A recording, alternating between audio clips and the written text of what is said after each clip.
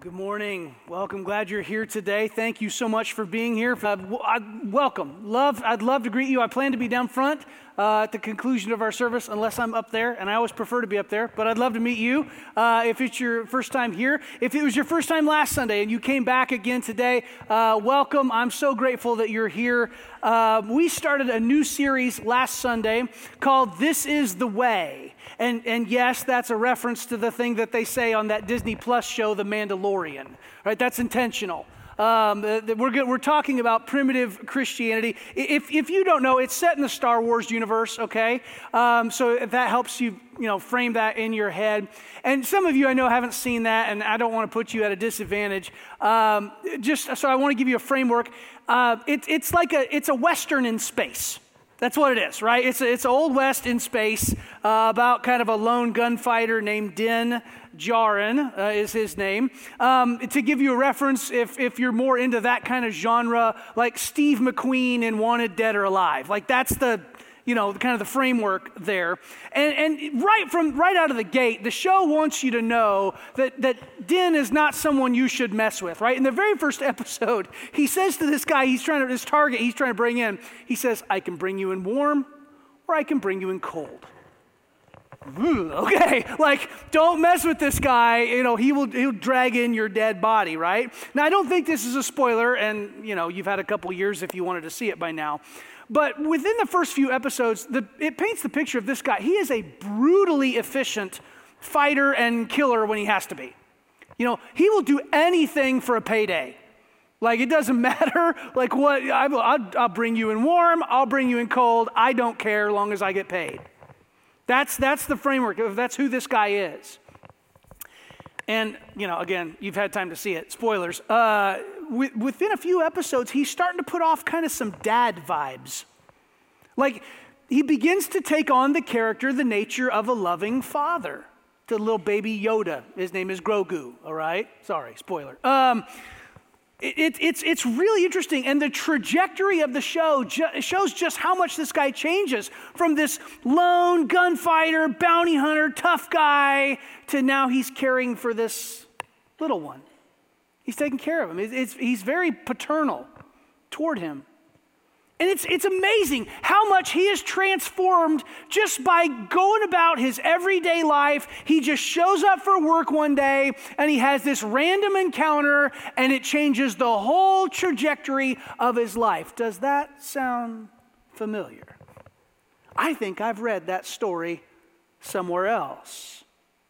We're going to talk about that today. Before I explain it, I want to draw your attention to a couple things. As Kyle mentioned, there's a lot going on. There's a note in your bulletin about a couple mission trip opportunities. One to Colombia in October. They're both in October. So October's a great time. One to Colombia as a medical mission, and then one to Haus Edelweiss in Heiligenkreuz, Austria, about 45 minutes outside Vienna. With TCM. Deb and I are going there to lead a conference, kind of a retreat for their graduates and their spouses, but there's some opportunities for short-term workers, and they need to know really pretty soon who all's going so they can make arrangements and housing and all that stuff. So if you're interested in that, please talk to me this week. I really need to know if that's something you'd be interested in doing. It's a wonderful way to serve God. Really, the only cost is just the flight. So, $1,100, $1,200 or whatever. The rest of your needs are covered if that's something you're interested in doing. But it's from October 8th through the 20th, so about 2 weeks. In the middle of October. So I want to make you aware of that. And then also another mission thing, just to encourage you to pray. Many of you know Dr. Dave Pound. Dave is one of our elders. You've heard him speak from this stage.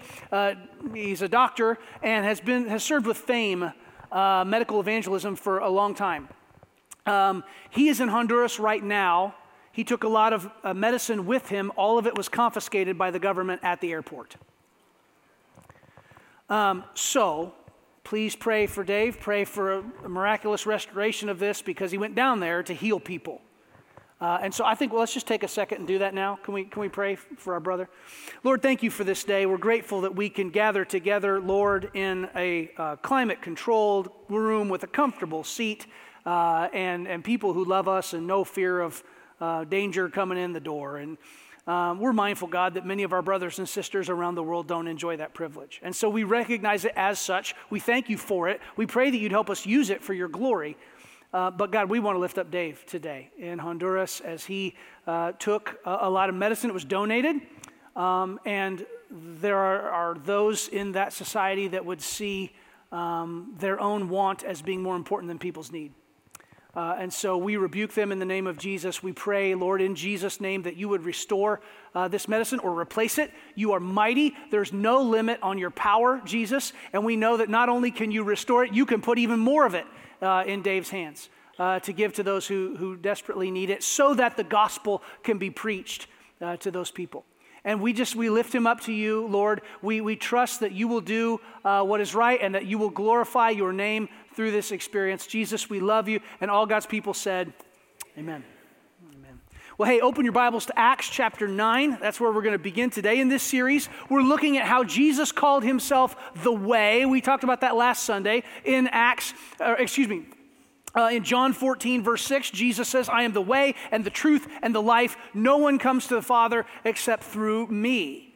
Jesus defined himself as the way. And then very on in the history of the church, we begin to see Christians describing themselves, followers of Jesus, saying, we follow the way. They became known as followers of the way, or in our text today, those who belonged to the way.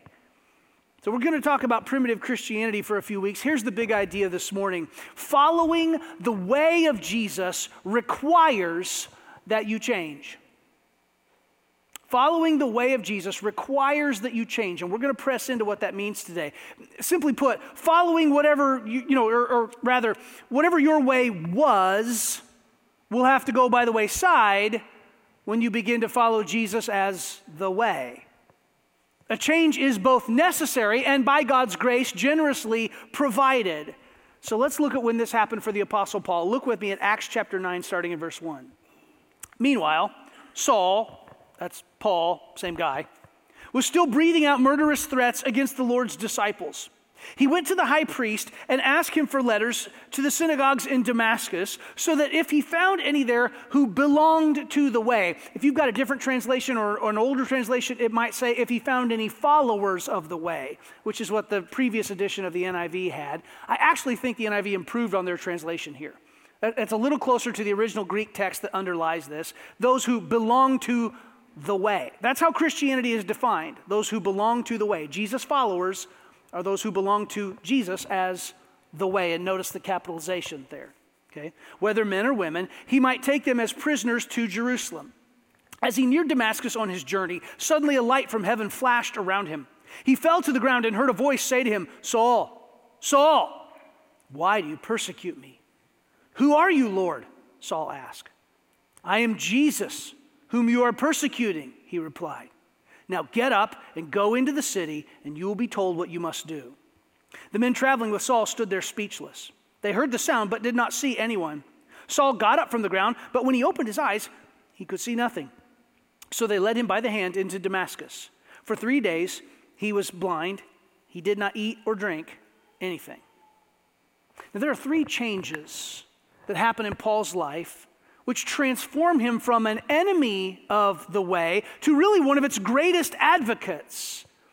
And if we're going to follow in the way of Jesus, I think those same 3 changes have to apply to us.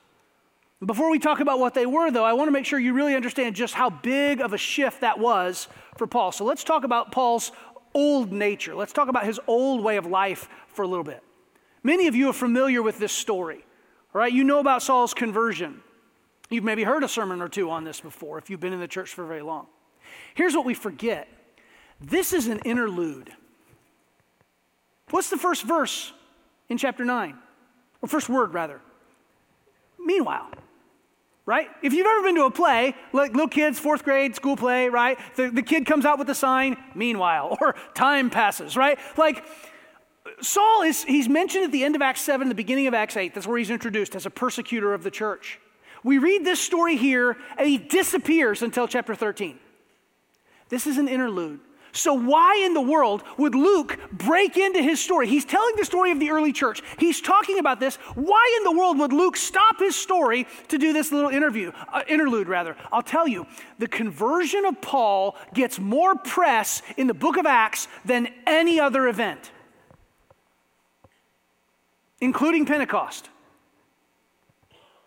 More time is spent describing this. More time is spent laying out Saul's conversion, than any other event. This is huge. And here's why Luke is going to take the time. It's why he's going to interrupt himself, and it's why he's going to continue to come back and tell this story multiple times in the book of Acts. Here's why.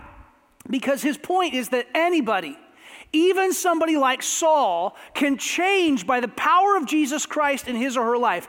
Anybody can become a follower of the way. He wants you to understand this. So who is this guy whose life is so changed, so transformed by this? The only thing we're told here is that he was someone who initiated persecution against these early followers of the way. They belonged to the way. Now that's significant. That phrase, those who belong to the way or followers of the way, is the first time that this appears in Scripture, all right? Normally, followers of Jesus are called brothers, is very common, and that's not to exclude you ladies. It was a more comprehensive term just to describe the family of God, right? They're called brothers. They're called believers, those who have faith in Jesus. They're called disciples, and in the case of the 12, they're called apostles, right? Those are the most common terms in the book of Acts for followers of Jesus. You see them all the time. Those words pop up constantly. You don't see followers of the way very often. We'll talk about it today. We'll look at a different passage from Hebrews next week. We'll come back to this followers of the way a couple more times in this series. But here's what I'm urging you to do. Don't count them. Weigh them. Don't count the references. Weigh them. They're huge. They're majorly important here when we see these things. What this means is that the church was already beginning to have an identity that was distinct from its Jewish roots, which is where Saul is coming from. Right? The text tells us that he's breathing out murderous threats. If you were to translate that literally, you'd see that it says, and Saul breathed threats and murder. Whoa. This guy existed in an atmosphere of self-righteous hatred. That's what he breathed. Sounds like America in the 21st century, right? Like, whoa. And so he asked for letters from the high priest, probably still Caiaphas, the same one who condemned Jesus to die, probably still him, right? To arrest any Christians that he finds worshiping in the Damascus synagogue. Now you need to remember, the church is still exclusively Jewish at this point. Chapter 10 is Cornelius. That's where the gospel goes to the Gentiles. We're not there yet, right? Now, this is significant because the Jewish communities outside Palestine really respected the authority of the high priest in Jerusalem, right? So they're in Damascus, which in Paul's day was Syria, a different province under the Roman Empire. It's a different country now, right? So in Paul's day, for the main synagogue in Damascus to get a letter from Caiaphas, likely Caiaphas, we don't know for sure, but probably him, in Jerusalem, it would have been a big deal.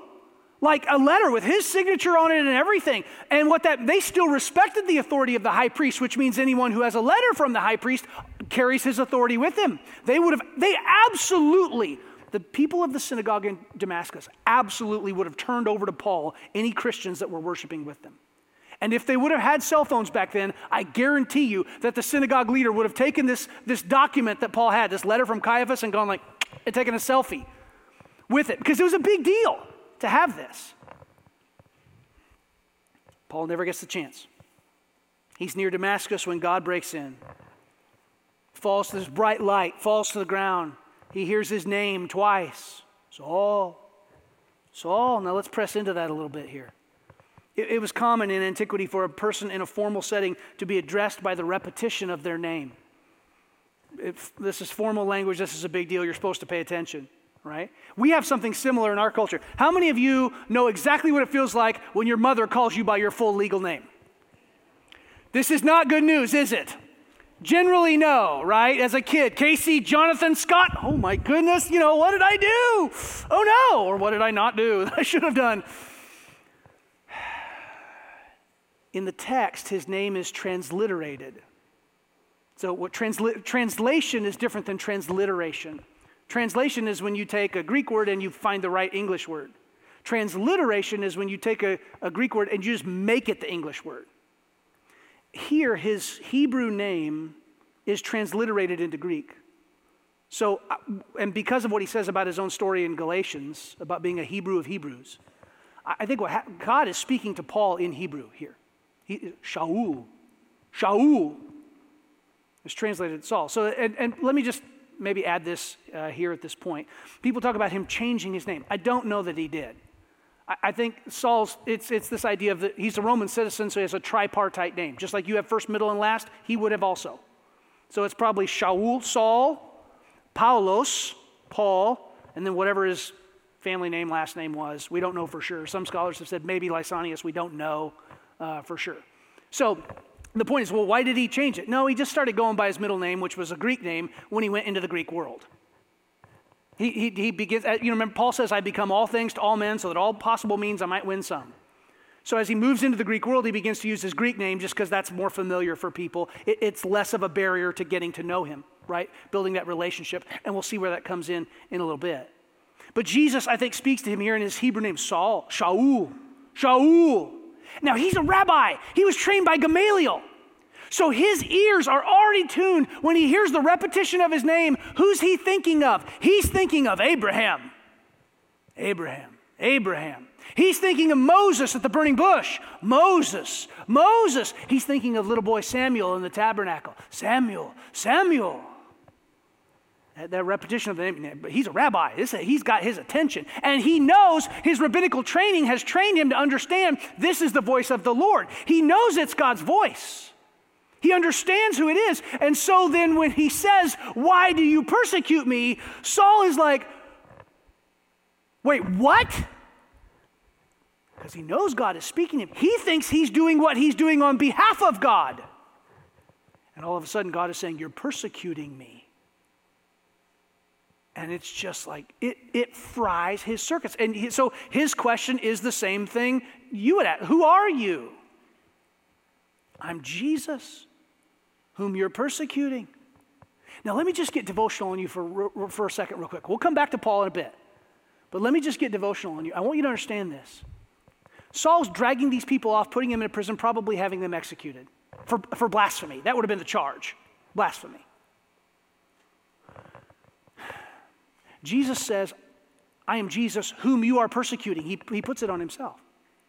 You need to understand this. When you are persecuted for the sake of the gospel, if people treat you bad because you're a jerk, fine, you deserve it. But when you suffer for your faith, you need to take encouragement that Jesus is there with you. He's participating in that with you. We sang about it earlier, right? You're with me in the fire. It's a reference to Shadrach, Meshach, and Abednego in the book of Daniel. You're there in the water, right? When the Israelites are going through the Red Sea. In these moments of trial, in these moments of testing, Jesus is with you. He is physically and personally present in your life if you're his follower. This is powerful stuff. And so Paul is like, he's just blown away. And then the story kind of shifts away, doesn't it? We leave Paul in Damascus.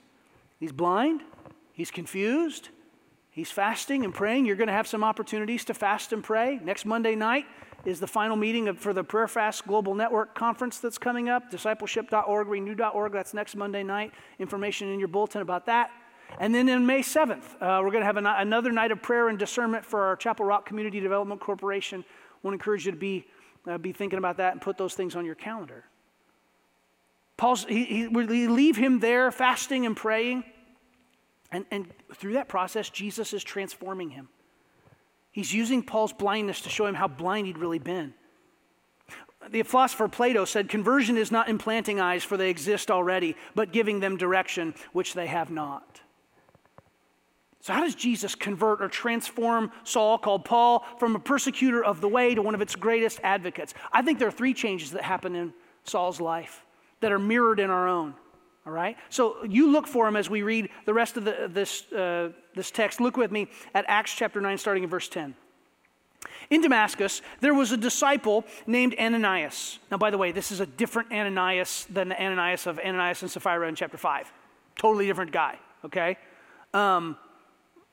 Because for a couple reasons, it's just a different guy, but also that the other one's dead by that point, okay? So, different dude. How many of you know more than one person named John? Right, okay, it's a more common name back then, so different guy. The Lord called to him in a vision, Ananias. Yes, Lord, he answered. The Lord told him, go to the house of Judas on Straight Street and ask for a man from Tarsus named Saul, for he is praying. In a vision, he has seen a man named Ananias come and place his hands on him to restore his sight. Lord, Ananias answered, I have heard many reports about this man and all the harm he has done to your holy people in Jerusalem, and he has come here with authority from the chief priest to arrest all who call on your name. But the Lord said to Ananias, go. This man is my chosen instrument to proclaim my name to the Gentiles and their kings and to the people of Israel. I will show him how much he must suffer for my name. Then Ananias went to the house and entered it. Placing his hands on Saul, he said, Brother Saul, the Lord, Jesus, who appeared to you on the road as you were coming here. No ambiguity there, right? We're going to make real sure who we're talking about here. Has sent me to you so that you may see again and be filled with the Holy Spirit. Note, we'll pay real close attention to the language here. Immediately, something like scales fell from Saul's eyes, and he could see again. He got up and was baptized, and after taking some food, he regained his strength. Saul spent several days with the disciples in Damascus. At once, he began to preach in the synagogues that Jesus is the Son of God. All those who heard him were astonished and asked, isn't he the man who raised havoc in Jerusalem among those who call on this name? And hasn't he come here to take them as prisoners to the chief priests? Implied answer to both questions, yes. Yet Saul grew more and more powerful and baffled the Jews living in Damascus by proving that Jesus is the Messiah. After many days had gone by, there was a conspiracy among the Jews to kill him. But Saul learned of their plan. Day and night they kept close watch on the city gates in order to kill him. But his followers took him by night and lowered him in a basket through an opening in the wall. When he came to Jerusalem, he tried to join the disciples, but they were all afraid of him, not believing he was really a disciple. But Barnabas took him and brought him to the apostles. He told them how Saul on his journey had seen the Lord and that the Lord had spoken to him and how in Damascus he had preached fearlessly in the name of Jesus. So Saul stayed with them and moved about freely in Jerusalem, speaking boldly in the name of the Lord. He talked and debated with the Hellenistic Jews, but they tried to kill him. When the believers learned of this, they took him down to Caesarea and sent him off to Tarsus. Paul's transformation from a persecutor of the way to a follower of the way required 3 changes, and I think that that's mirrored in our own life. If you want to follow Jesus as the way, there are 3 changes that you need to have. Here's the first one. You need to acknowledge that Jesus is Lord. You need to acknowledge that Jesus is Lord. The first thing Saul did to begin his journey as a follower of the way was to acknowledge the lordship of Jesus. Now, as far as we know, Ananias was just a normal guy. He's called a disciple. That's like the normal common term for a follower of Jesus in the New Testament. It just means someone who's engaged in learning. It's the most common designation in the New Testament for Christians. God commands Ananias to go to Saul and lay hands on him and heal him. And the language that's used here is reminiscent of the language in the Old Testament when God calls the prophets on their mission. And I want you to notice, both of them had visions that this would happen. Saul had a vision that Ananias would come. Ananias had a vision that he had to go to Saul. And there's this really interesting thing that happens in ancient documents, right? In ancient literature, the idea of twin visions is really, really rare, but they do occur. And what's interesting is that it was universally recognized in ancient literature when you have twin visions that match, that is God at work. Luke's audience would have known that. So this idea, when he talks about these 2 matching visions that just interlock, Luke's audience would have said, oh, wow, this really is God. God is really at work in this situation here. So Ananias had this divine appointment with Saul, but just like we would, he objected, because he's a normal person. I was talking about this with my boys. I said, we were talking about, I don't know how we got off on this. I said, guys, how do you know that this is not a fairy tale? And I kind of got a blank stare, which is what I expected. And I said, because the good guys, they tell them about the time that the good guys mess up. If this was a fairy tale, the good guys wouldn't ever mess up. They would always do the right thing. This is not a made-up story.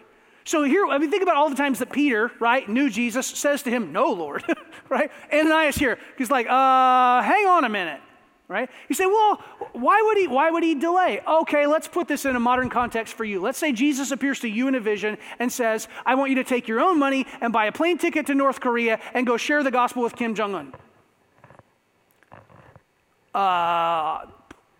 You sure about that, Lord? I think I'd need to ask for some ID at that point. Like, is this really God, or is this just the hot dog I had late last night? Like, what is this? But this Ananias goes, and the whole point is to impress on you the change that's happening in Saul's life. God says that Saul was going to be his chosen instrument. Now, that's a really interesting phrase, because one of those words is very, very special, and one of those words is very, very ordinary. The word chosen is very special, right? That's the word for divine election. That's the word in Romans 11, right? And God has chosen the people of Israel. It's a big deal. This matters. But the word instrument is the normal word, like a generic word, like we would say the word tool. Like it's like a hammer or a screwdriver or whatever. It's just, let me get my tools. It's very, very plain. So I want you to see what God is doing here. He's taking this very, very special word, a lot of theological freight. This is loaded. And he's taking a very, very ordinary word, this plain thing, and he's putting them together and saying, I have picked this guy to be the guy who gets the job done. And what was the beginning of all that? Saul calls Jesus Lord. He acknowledged the lordship of Jesus in his life. Ananias goes to meet him, and he's expecting this terror, and instead he meets a humbled, blinded man who needs to hear about the love of Jesus. He calls him brother. This blows my mind. This is before, Saul hadn't been baptized yet.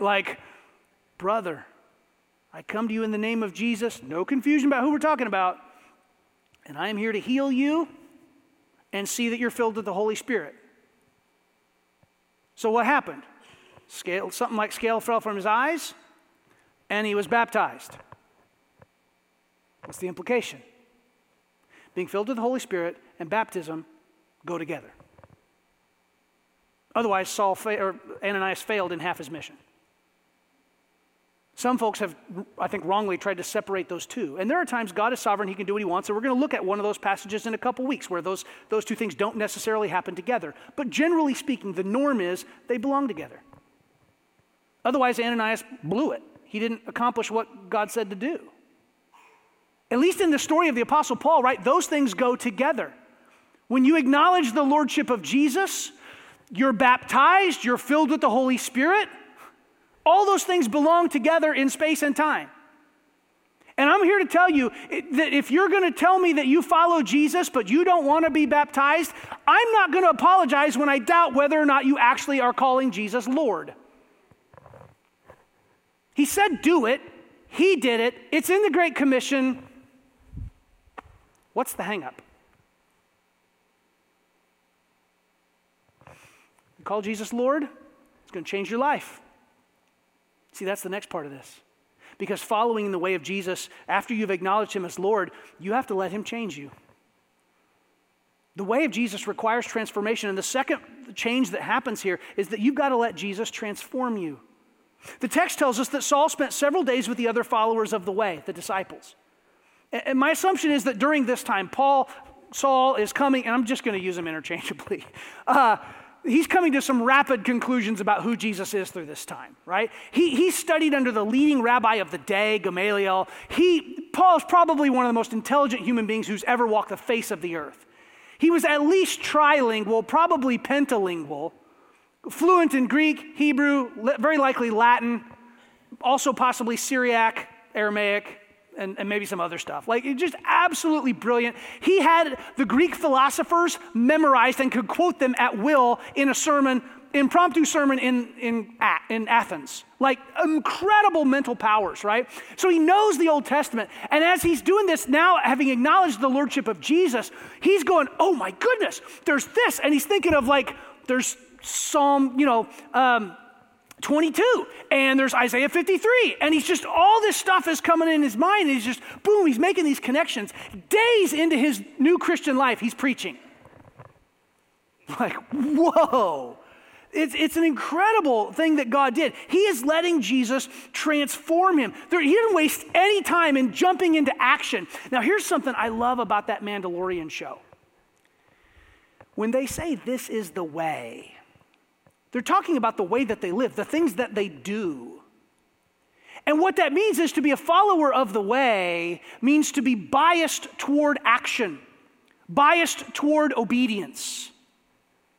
To be a follower of the way means that you have a bias toward action, you have a bias toward obedience.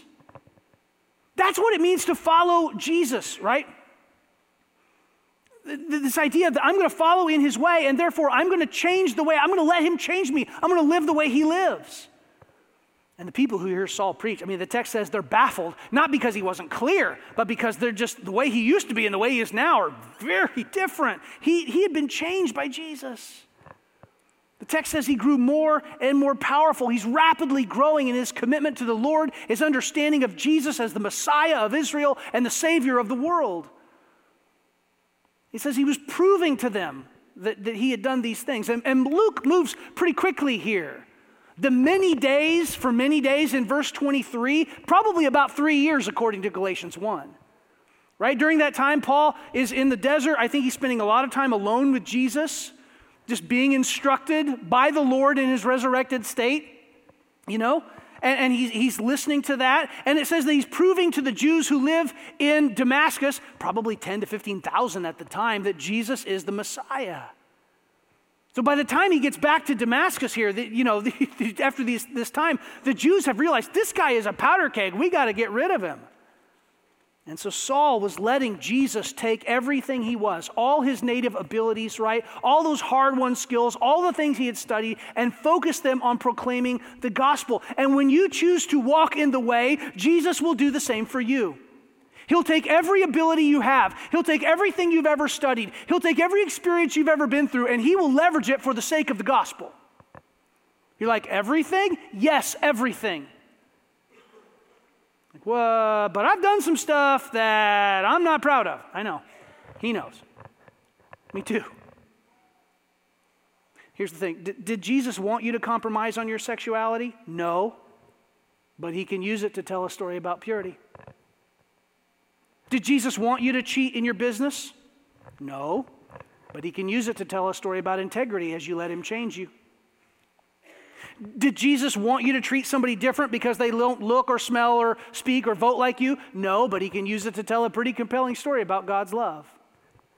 When you let him change you, that story changes. Followers of the way, let Jesus change them. There's one more change we have to make to follow the way. We have to share the experience. We have to share the experience. The best thing that ever happened to Saul, apart from Jesus, was Barnabas. Right? Look at verse 26. Saul wanted to join the apostles, or the disciples rather. They're afraid. Wouldn't you be? I would be. Totally. Yeah, with apologies to Dr. Seuss, I wouldn't touch that guy with a 39.5-foot pole. Like, you stay over there, man. And their fear was warranted. This guy had been the primary persecutor of Christians. The Jewish leaders were like, it's a fad. And Paul is the one who, he sees this. He goes, no, this is something different. We got to go after this. It's not like some of these other things that have come along. This is different. He wants to join them, and they're like, that's bait. That is bait. They are expecting a trap. They're like, he's pretending, he's faking, he's lying. That's bait.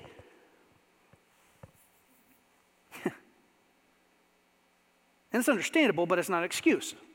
I'm incredibly grateful for Barnabas because I'm a Gentile. And my people were worshiping trees and rocks and deer and stuff before the gospel got to Northern Europe. I told you before, I think probably other than the name of Jesus, one of my favorite words in the Bible is the word but. You see that in verse 27? But. I love that word. I've got a whole sermon series idea, but. Debbie said, I can't do my sermon series called The Biggest Butts of the Bible. She says, you can't say that. Okay, honey, I will live with that. I love you. But, the text says, Barnabas took him. In the book of Acts, Saul, also called Paul, is the main human character, right? And he's very often painted as the hero of the story. I personally think Barnabas deserves an award or something like, best supporting disciple. I don't like, he's so incredible. It's Barnabas that takes Saul to the apostles. It's Barnabas that convinces them of the truth of Saul's conversion. It's Barnabas that tells them how fearlessly Saul has preached the gospel of Jesus. It's Barnabas that probably introduced him to the mother church in Jerusalem. And it's probably Barnabas who scheduled speaking engagements for him and saved his life more than once. I say all that to say this. If you're going to follow in the way of Jesus, you have to share the experience with others. There are no Lone Ranger Christians. I mean, even the Lone Ranger had Tonto. It doesn't work. Even if here's the thing, Jesus called 12 men to share his life with him. Saul called Barnabas, and when they had a philosophical disagreement about how to do their ministry, they split, and Barnabas took John Mark, and Paul called Silas, and he called Timothy, and he began to make more disciples. The point here is this. If you're going to say, I'm following in the way, you have to share that experience. It's borne out in the show The Mandalorian. You see this where, like at the beginning of the show, he's a loner. He's alone. Nobody is there to help him. Even the other Mandalorians on the planet don't seem to like the guy. By the third season, he's kind of developed this little team that are helping him accomplish his mission. Listen, when you are following on the way, you got to understand you are not alone. You cannot do this thing called following Jesus by yourself. This whole me and Jesus garbage has got to go. Because it's all of us together as a body following Christ, helping each other. I mean, not even the Apostle Paul could do it by himself. What makes you think you're better than that? Did you hear me today? Following the way of Jesus requires that you change. Listen, if at some point in your journey, somebody told you that you could follow Jesus without changing anything from your old way of life, I make no apologies for this. They lied to you. If somebody told you that all you needed to do to walk in the way was just kind of spritz Jesus across your life and post a Bible verse on Facebook every now and then, you bought into a big old fat load of hooey. Following in the way requires that you change. And when you do, like the Apostle Paul, God might use your life to turn the world upside down. When you acknowledge Jesus as Lord and you let him change you, and you begin to share that with others. And some of you, if you've been around Chapel Rock for a few years, are like, hey, what you just said, that sounds kind of familiar. Good. Good. Because that's what we mean when we say you bring your brokenness to Jesus, you let him change you, and then you go share that with somebody else. Where do you think we got that language? It's Paul's story, and maybe today it can be your story. If you're here today and you've never acknowledged Jesus as Savior and Lord, in just a second, you're going to have an opportunity to do that. We're going to stand and sing a song together, and I'm going to invite you to come forward. Name him as Savior and Lord. Reject your old way of life and repent of your sin and follow him in confession of him as Savior and Lord, to be baptized, to receive God's Spirit inside you, to empower you to live this changed life like Jesus wants. And if you have made that decision, you have an obligation to share that with somebody. You got the best news in the history of the universe ever. Tell somebody. Invite them into your life with you. Maybe you need prayer. We'd love to pray with you. The Next Step room is going to be open. If you want to have a conversation with someone or have some questions, we'd love to entertain those. I'm going to ask you to stand with me, and we're going to sing together, and you respond as God leads you today.